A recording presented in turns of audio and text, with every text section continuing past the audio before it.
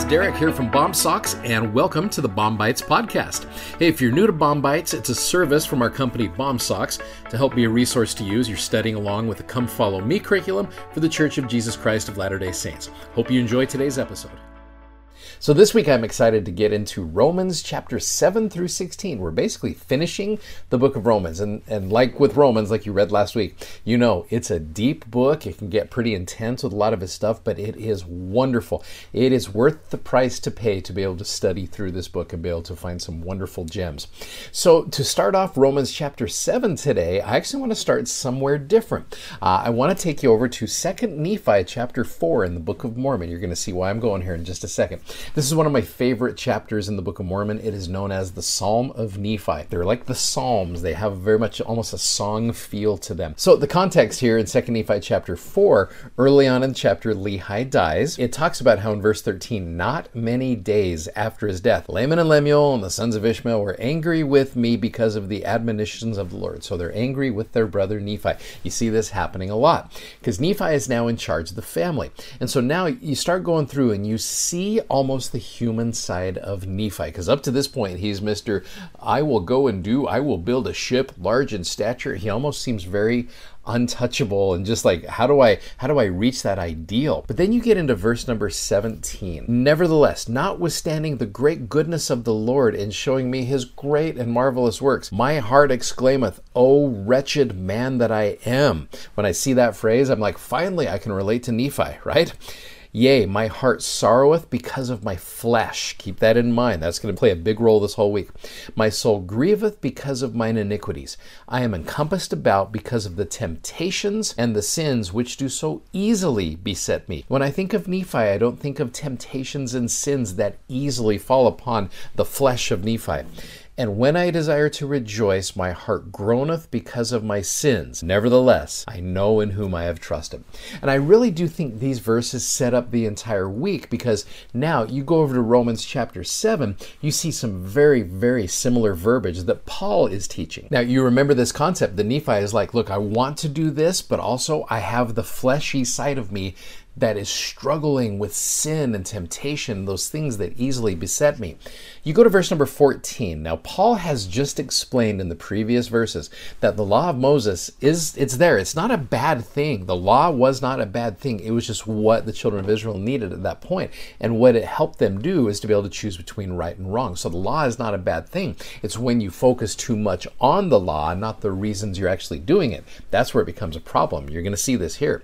Romans 7, verse 14, for we know that the law is spiritual. Again, he's like, look, the law it's not a bad thing, but I am carnal, sold under sin, or it says devoted to or a slave to sin. Now, this phrase is crazy. For that which I do, I allow not. For what I would, that do I not, but what I hate, that do I.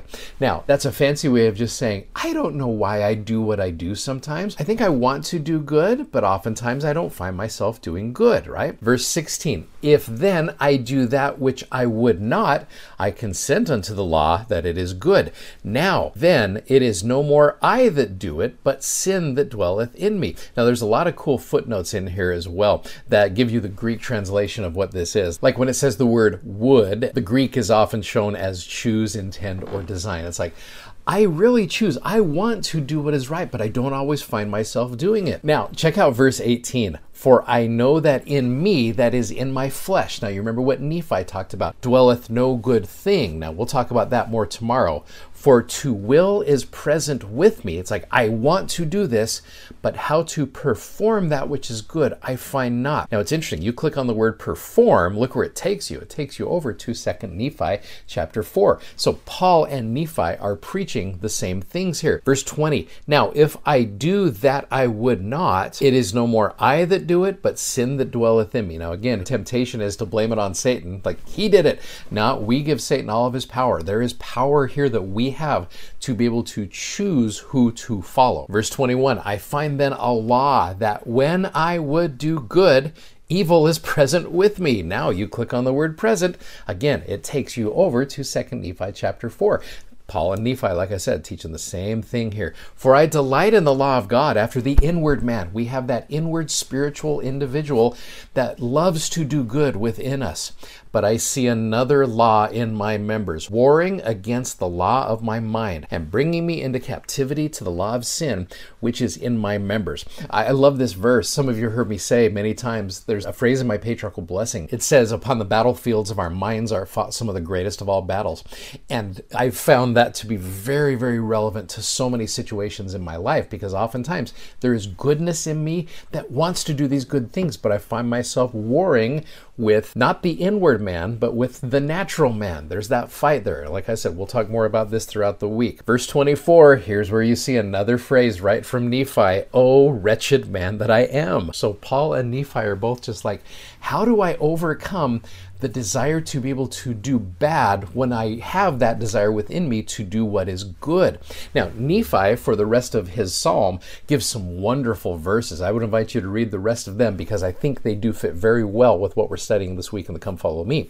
But I love what Paul says in verse 25.